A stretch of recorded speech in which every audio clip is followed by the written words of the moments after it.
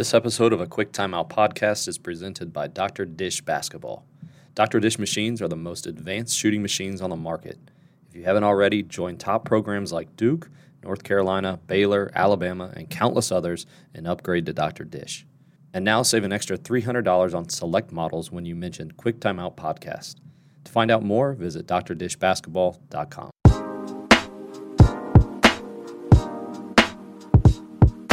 Back on the podcast is Courtside Consulting's Mark Cascio. Coach, great to see you again. Good to see you again, man. I think this is the 19th time we've done this. The streak continues. Coach Cascio is going to be speaking at our September Coaches Clinic, and he'll be on the court showing coaches some of the small group games that he uses with his high school teams and his college teams. You've been doing this for a while now, Coach. Have you always been kind of a small-sided game guy? Yes. Fortunate enough to be brought up in a motion system. So I was aware of small-sided games. I was running small-sided games, participating in small-sided games, but I didn't really know the term small-sided game. I just knew that we weren't playing 5-on-5. But really just it's part of my DNA. So in a lot of ways, I feel I'm very lucky to have not have to learn something new and go trial and error it. And I think that's why this has really just caught on for us and been very natural. Is anytime you run in motion, you can do it with less than 5 players, and there's so many benefits to that. But we kind of called them breakdown drills, where we would work on 2-on-2 screening or 3-on-3. So yeah, very natural, something I've done, my entire coaching career. This may not apply, but as you grew and how you did them, did you change and maybe how you organized them, building them to what you wanted to get to and being more intentional about that over time? Yeah, I love that. That's a good question. So yeah, changed. I think the biggest change would be more two-way teaching. Mm-hmm. So way back, we rewind like 20 years ago, it was more of, like I said, this is an offensive breakdown drill. So we're doing 2-on-2, 3-on-3 down screen or something like that. Now it's more of just like games-based approach where we're teaching through the game. We're playing basketball. So now when I'm watching a drill go, I'm just seeing basketball. I'm seeing offense. I'm seeing defense. I'm seeing everything between the whistles. So it's definitely developed that way. I think I've become a lot more intentional about what games we run to reach the desired outcome. So instead of just, like I said, an offensive breakdown drill, we're going to make a game that's going to teach, an offensive action, but also work on 0.5 and then work on the play after the play, decision-making stuff where those things become an application of skill. And then kind of my last progression of this was using those games combined with different teaching methods, conditions, constraints, to really emphasize certain skills or offensive concepts or defensive concepts. Just quick example would be just getting rid of your normal shell drill. So doesn't matter what camp you're in. If you want to have a big Twitter fight later, we can. But if you like shell drill, I just think it's great for teaching. We do shell drill, but it's usually like first week of practice. And then after that, we can create all of those rotations live in a game. I think for me, the way those have developed is just being an expert in what games to use, how to use them, and how to tweak them to get your desired outcomes. It simplified what we did because it went from this is a good drill, we need to get better at this, to now I was able to reverse engineer the practice by looking at the end goal and then everything before that built to that. And I 100%. think it made it simpler for me to put the practice together. And I think it also helped the players focus as to what the point of this practice was. So it wasn't a bunch of good drills or a bunch of good games that we can play, but it was a build to something that then manifested itself most of the time in like a 5-on-5 or something like that at the end. Yeah. So I want to touch on one thing that you just said because it's really good. Like you're saying drills and you're saying games. So those are not the same thing, right? Like a small-sided game should not be viewed as a drill. A drill is very organized, it's a military term, right? Like we're all going to march in one line and do the exact same thing. That is a drill. So just wanted to point that out because I think I love when I hear those things. And then to touch on your other point of your practice is all very intentional. So I love hearing that too. Your practice should almost be like a thread that, every drill or game should be threading through a needle to get your desired outcome. That's a way where I've grown to so much as a coach of just being able to design a practice plan. Quick advice would be come up with some desired outcomes or objectives, and then ask yourself, if you had 15 to 20 minutes to run this practice, what would you do? That's going to give you the meat and potatoes of your practice. And then you design your skill work, your training stuff to supplement those things. Or like you said, you're building up to those things. So, when you do that, you're going to see transfer. It's going to be super efficient. And then, like you said, your players appreciate it too, because it's got a purpose. One of the things that you said there that may scare people if they haven't gone more to this is the disorganization that it can sometimes feel. I hear some coaches are like, well, that's how the game's played. You just have to live with that as a coach. That's almost the extreme of it. How do you corral things back in so it doesn't become just this thing that just frustrates you? But you're like, I know I have to do this because games are sloppy. And, well, I guess my practices are sloppy. I'll just have to live with it. I think you want your team to be prepared for the unscripted moments of the game. So I had a coach come watch our practice years ago and say, man, like that was the most organized practice I've ever seen. But it was almost, and I appreciate that, but it was too clean of a practice. Mm-hmm. And I'm like, man, like I was really proud of that practice. Like we looked really good, but basically what he was saying is you got to get messier. And I think that process for me was more gradual. So I grew up in kind of a small-sided game, so that part was great, but it was a very efficient, well-run practice, probably a too clean practice. So the way I had to really change as a coach was the messiness. And my advice would be coach to what you're comfortable with. I think I encourage a lot of coaches to jump in the deep end with a lot of things. But again, as I'm kind of getting older and now I have stepped away from coaching for the time being, I almost sympathize with coaches that are in the trenches now. And just my advice would be you don't have to jump in the deep end, because if the head coach is uncomfortable at practice, you're not going to have a great practice. You've got to really own it, but you're always stretching yourself, challenging yourself. So if a drill is messy, that's okay if you don't want your entire practice to be messy. But the way I would rein them in, because like we're like, we don't play out of bounds. I don't coach with a whistle. We don't call fouls. So it can get really messy at times, would be just add a condition, or if you don't like, it's getting hey, we're going to play out of bounds. If you hear the whistle, we're going to stop, something like that. But I think as you go through those things, you can find your comfort level. And my advice to a lot of coaches, if you don't like the direction it's going, just take charge of your practice and say, hey, huddle them up. This is what we're going to do from now on. Like the score is 4-2. We're going to carry this score over. We're going to play to 12, but from now on, we're going to do this. I've talked to a lot of coaches that say, well, do your players freak out? And I'm like, no, but it's because they were so used to me just being comfortable saying, hey, we're going to try this. But I think that's a good thing, because it makes your team a little prepared for the craziness, the messiness, the unscripted stuff. A quick timeout is presented by Huddle, the market leader in video-based analysis solutions for basketball teams around the world. Huddle continues to make advancements to their suites of performance analysis solutions. Tools like Sports Code are enhanced by their industry-leading tech like Huddle Focus, an AI-powered smart camera that's built to integrate into Sports Code right out of the box. It captures and uploads videos automatically from any gym. Head over to huddle.com/a-quick-timeout to get a peek at all they're bringing to the hardwood for every level of the game this season. Coaches, let me tell you about Court Cart, our newest partners here at a Quick Timeout podcast. The Court Cart is an innovative storage solution that lets you lock up to 24 men's or 30 women's basketballs. Add the court board, and with the Court Cart court board package, you can have a locking ball court whiteboard combo. To find out more, visit courtcart.com. Again, that's courtcart.com.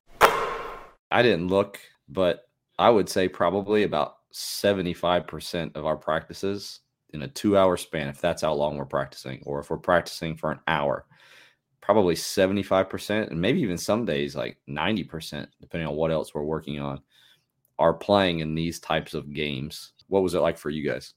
So depending on the day, I get that question a lot is how long do you play small-sided games in practice, or how long do you do this in practice? And that really changes depending on the day. I probably have a nice flow of a structure, but I've never sat down and said, we're going to do skills first and then small-sided games and then transition, because I think every day is different. It doesn't mean that we can't use a lot of the same drills, because I do think there's a lot of value in having your core curriculum of drills so your players are comfortable.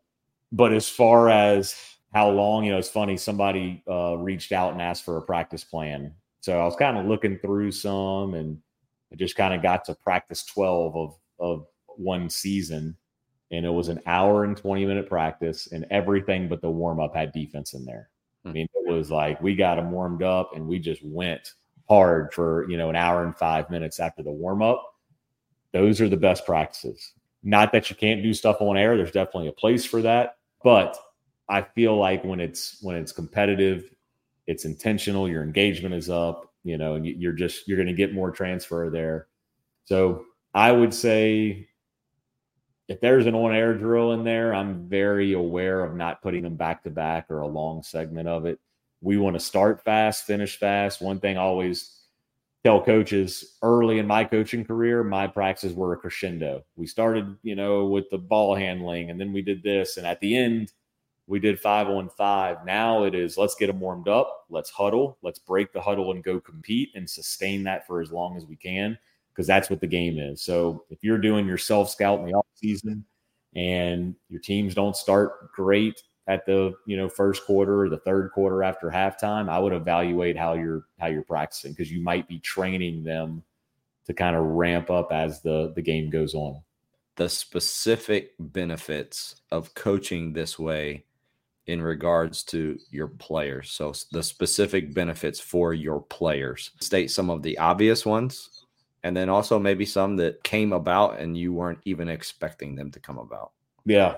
Okay. So the obvious is that it becomes pretty positionless. So you're developing basketball players and not basketball positions. That's when I think obvious answer. First thing that popped in my head was that, because, and this kind of goes to the not obvious, kind of what we stumbled upon. And I stumbled upon it backwards, and I'll explain. So let's say you're in practice and we're going to play 3-on-3 and we don't have positions.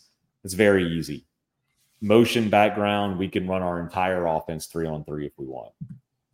When we got positionless at, Catholic high school and really our last year at App State, we kind of trended that way.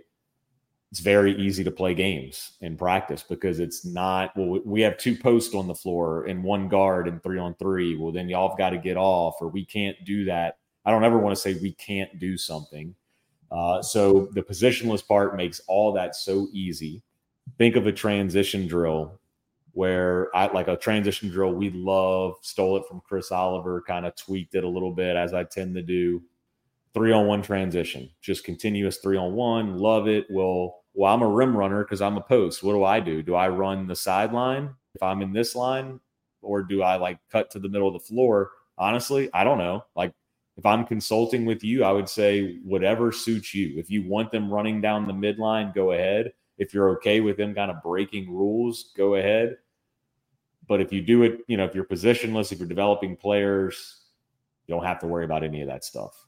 I found when I moved to this system, like the drive and space stuff that was 4 out, I had to really train myself. How are we going to navigate this? Because this is different. I was used to the wide open positionless. So I almost went backwards than probably what most coaches are doing now. And I think that's what gives me really good perspective, is a lot of the issues, the troubleshooting is the natural stuff for me. So that would be the kind of not obvious, is your practice planning is so much easier to where you don't have to assign positions, less questions, less issues arise in practice. I mean, just thinking about a practice, everything becomes very seamless, very streamlined.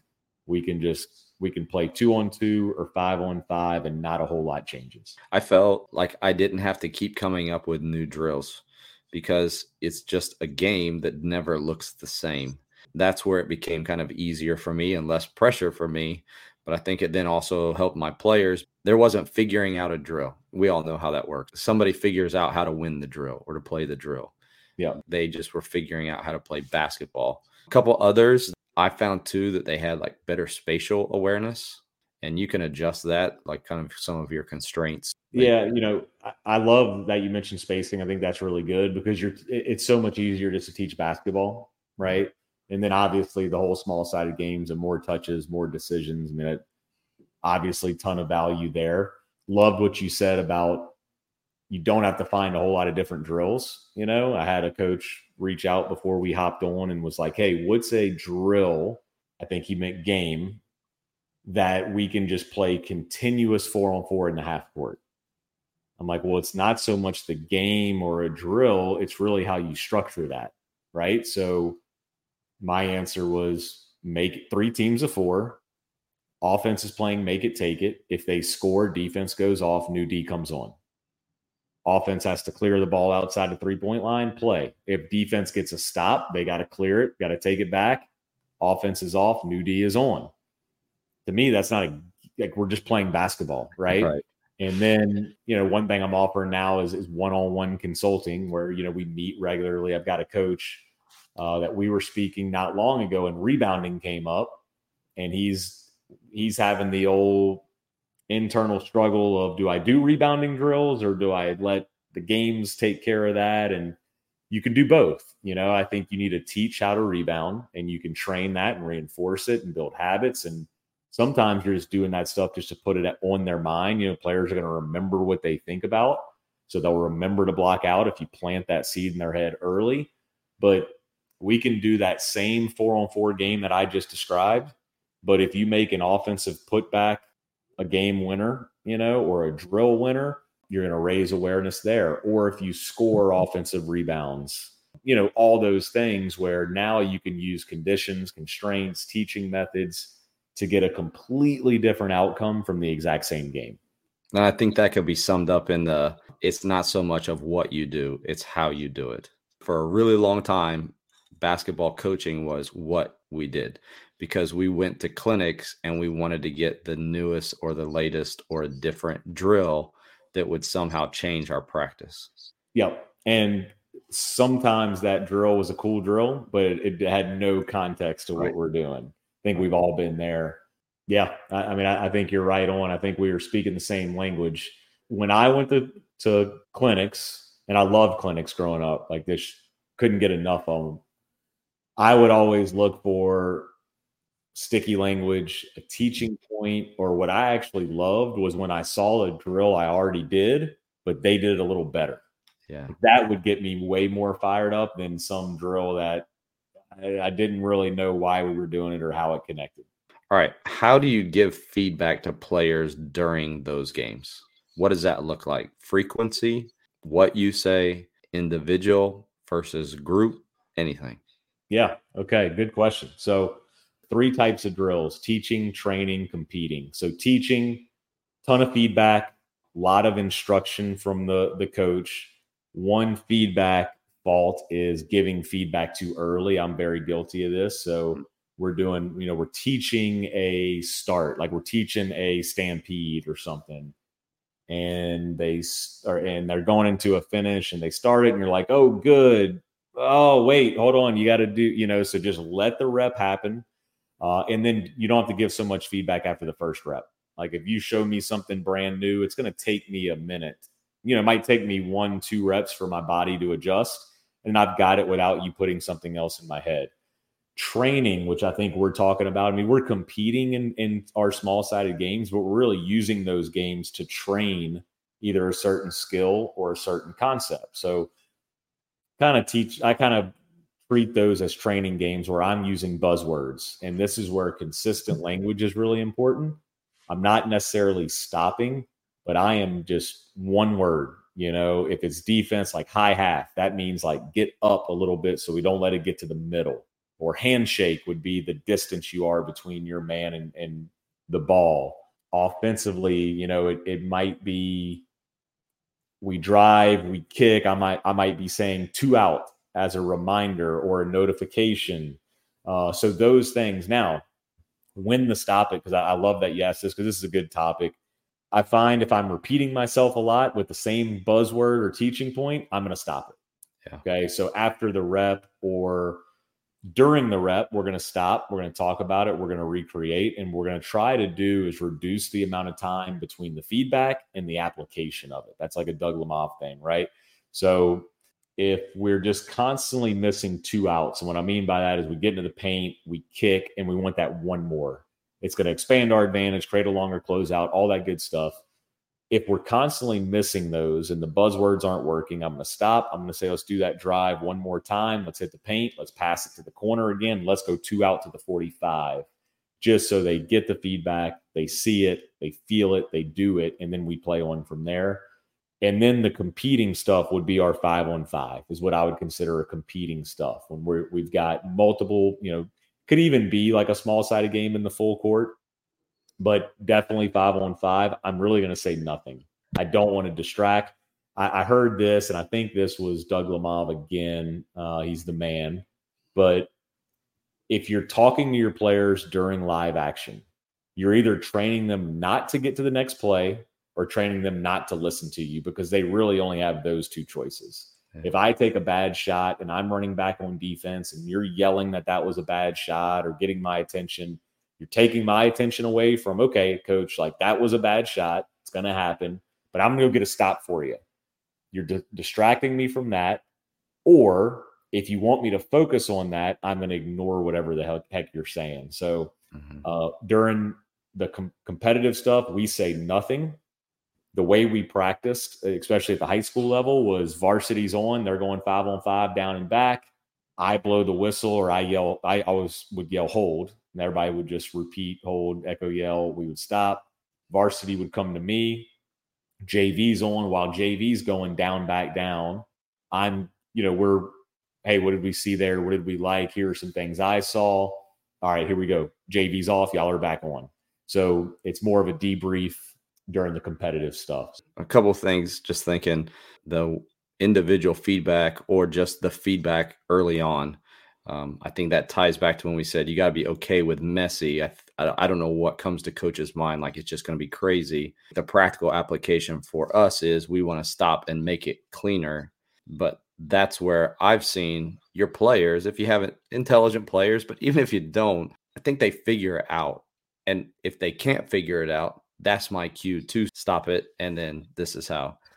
And I think also one of the benefits of playing with the small-sided games, when you play the 3-on-3 or the 3-on-2 or the 4-on-3, usually you do have people in line, not in line for very long, but they're in line. And that natural break gives me that opportunity to talk to them if I need to give the feedback. And that allows me to, the next thing, you talked about the interruption, and I think Lamov is the one who talked about it as well. Every time I interrupt, it's taking 30 to 45 seconds for that kid to get back on task. Well, I get those natural breaks because I'm only playing on a rep and then off 2 reps really quickly. So it's not just been one thing that has improved because I coach this way. There are a lot of things that have come together that allow my players to learn better. That's the whole point in all of this. We're leaving out the one skill that's is arguably the most important in regards to winning basketball games, and that's shooting. How do you like to incorporate shooting into your practices? Is it through games?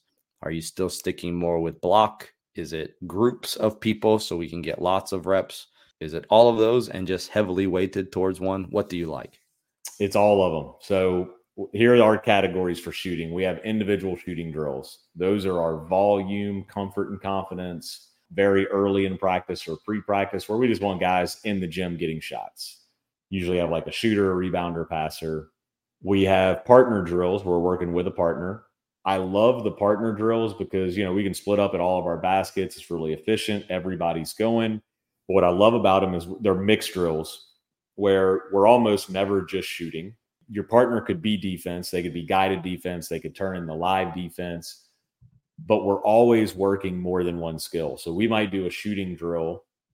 Actually shared this one not long ago on Twitter. Cycle shooting is a good example. 3 threes, you get a paint pull, you get a finish. But in those, so we're getting 3 threes. That's like the main thing. We want to get shots up. But when we go to our paint pool, I might say, hey, we're working a fake and go is one of our moves, off the catch. We want to play off the catch, right? So we're going to go fake and go into our paint pool. And then on our finish, we're going to stampede it. And I want that finish to be, we could add a constraint. You have to have a 1-inch shot fake before you finish. So now, we're working, we're shooting threes. We're working a fake and go. We're working a quick stop into our paint pool. We're working a stampede. And then we're working a quick stop into our 1-inch shot fake. So we're not just shooting ever. Next part would be more group or concept shooting, where our concept shooting, we're going to add a read in there, where this is one thing. I'm glad I thought of this because I liked this a lot. Last year in practice planning, what I really started to try to challenge myself to do is not do finishing drills and not do shooting drills, do scoring drills. So we could have I did this 2 ways. We're going to finish against a live defender, could be a coach, could be a manager, could be the last player that went. And we're going to go until we make 3 in a row as a group, or until we make 5 total as a group, whatever you want to do. And then we're allowed to shoot off of it. And then we're going to go till we make 10. Then we would progress to, maybe we do that on Monday. On Tuesday, we're going to do that same drill. But now you don't know if you have a finish or a shot. You're reading a closeout. If you have room range rhythm, it's a shooting drill. If you don't have room range rhythm, it turns into a live finishing drill at the rim. So we'll incorporate some offensive concepts there, some decision making. And then our group stuff really promotes offensive actions and sharing, right? So we're getting a fingers cut, drive, kick, 2 out. Everybody ends with a shot. So we can kind of count it down that way. And then we have team shooting drills, which are less efficient, but they're great energizers of practice, where college practice, you might have everybody on one side. High school practice, we would go 12 and 12 and split, where you have 12, you might have 4 balls. So you got, 4 lines, each ball is a line, something like that, where you're getting shots, but everybody's together. And we would even mix some stuff into that. Like if we had a rebounding line, every rebound has to be got with 2 hands. Or if you have to get your rebound, you got to take 2 hard dribbles, jump stop, pivot, and then pass to the line. So we're always trying to steal some reps. But we would usually do a mix of all of those drills in practice. You do about 1 of each. We would usually do a couple of those partner ones, though. Get about 30 minutes of shooting in. Almost every practice, our guys got at least 200 shots up. One thing I would recommend the coaches to do is your favorite shooting drills. You can do it. You can ask an assistant tutor to do it, or you can ask just a player. I always had a player. I would say, hey, we're about to do this drill. Just count how many shots you take. I don't care how many you make. We had an assistant tracking that. That way, on my drill library, I have cycle shooting. They're going to get about 40 shots. 2-minute drill, they're going to get about 50 shots. Where when I design the practice, I know everybody's going to get roughly 200 to 225 shots up a practice. So I like a mix of all of those because they all have their own flavor. They all have their own vibe, but you're still getting a lot of shots up. You mentioned the YouTube where you can find those, and I saw that you're posting a little bit more on there these days. Can you direct people to that? Yeah, so mainly active on Twitter at Coach Cascio, and then my YouTube is at Coach Cascio as well. I have, like I said, I stepped away from coaching for the time being, so I have time to kind of be on social media a little bit and share a little bit more, and I'm really enjoying it. And the consulting, can you point them towards that? Yeah, so CoachCassio.com or Courtside-Consulting all brings you to the same spot. Here's what I'm kind of offering now is, one, you can join the Courtside community where you just get some extra things. The main thing being you're in a private chat with all the other Courtside members, constant basketball talk. I'm always dropping some clips in there, answering questions where if you don't have the means or you don't want to hire me as a consultant, you still can bounce some things off of me. That's kind of the lowest level. The next level is you get access to every resource that I've ever developed or will develop in the future. That is a passive learn on your own model, but you still have access to me in the chat. And then The next highest tier would be one-on-one consulting, where you get about 45 minutes to an hour of work from me a week. That might be a one-on-one call or a Zoom. I have a coach in Chicago asking me to break down a summer game for him. That's my 45 minutes to an hour of work for him this week. Have another one that wants me to design give him some feedback on their design of their fall program. I think that's one thing that with one gym at a 5A school, I had to be very creative on when we lifted, when we were going to condition, when we're going to be in the gym. So that's kind of the highest tier. And then another kind of high tier would be bringing me in for a coach's clinic, or one thing I'm actually really excited about is practice observation. So a lot of what we talked about today, I could come to your practice, watch a couple of them, share some teaching methods, some tweaks, or if you're uncomfortable, because like you're saying, this is really messy, how do I clean it up? Or how do I utilize my assistants better? Have a couple of those trips lined up in the fall. I'm fired up for. If you're waiting to pull the trigger on that, you're not quite sure, a great test scenario would be to come to our clinic September 8th and 9th. You can come connect with Coach Cascio in person. I'll be sure to link that down in the description below. Would love for you to come and attend that. It's going to be a good group of speakers, and I know a good group of coaches as well. And we've got quite a few signed up for that already, so I'm really looking forward to that. I think I spoke at the first one that you hosted a few years ago, and I'll just say the feedback from that, not from my talk, but just as the whole clinic, was super positive from every coach that I knew that was there. It was a little bit more personal, I felt, than most clinics that you go to. I know I've spoke with coaches that are coming from all over the country. So hopefully it's really well attended, because like you said, the speakers are phenomenal. Awesome. Yeah, I'm glad you mentioned we try to make it kind of, I don't know other word, but as intimate as possible. So you sit around the court, and the feedback that we got from the first one was like more of that. So before, we actually had kind of a classroom session on Friday night and then on court the next day. And this time we're on court the entire time. So it'll be all Friday evening and then all day Saturday. And you're right there close by. The coaches are there. They've got demonstrators. Our team's going to be a demonstration group. So you'll be able to see everything, and they'll be able to be right there, to answer questions and that kind of thing too. So I'm really looking forward to it. I think it's going to be a really good one. So that's only about a month away. So be sure to go ahead and sign up for that quickly. Coach, I really appreciate you coming on. As usual, it was fantastic. Yep. Thanks for having me. You do a great job as always. Thanks, Coach.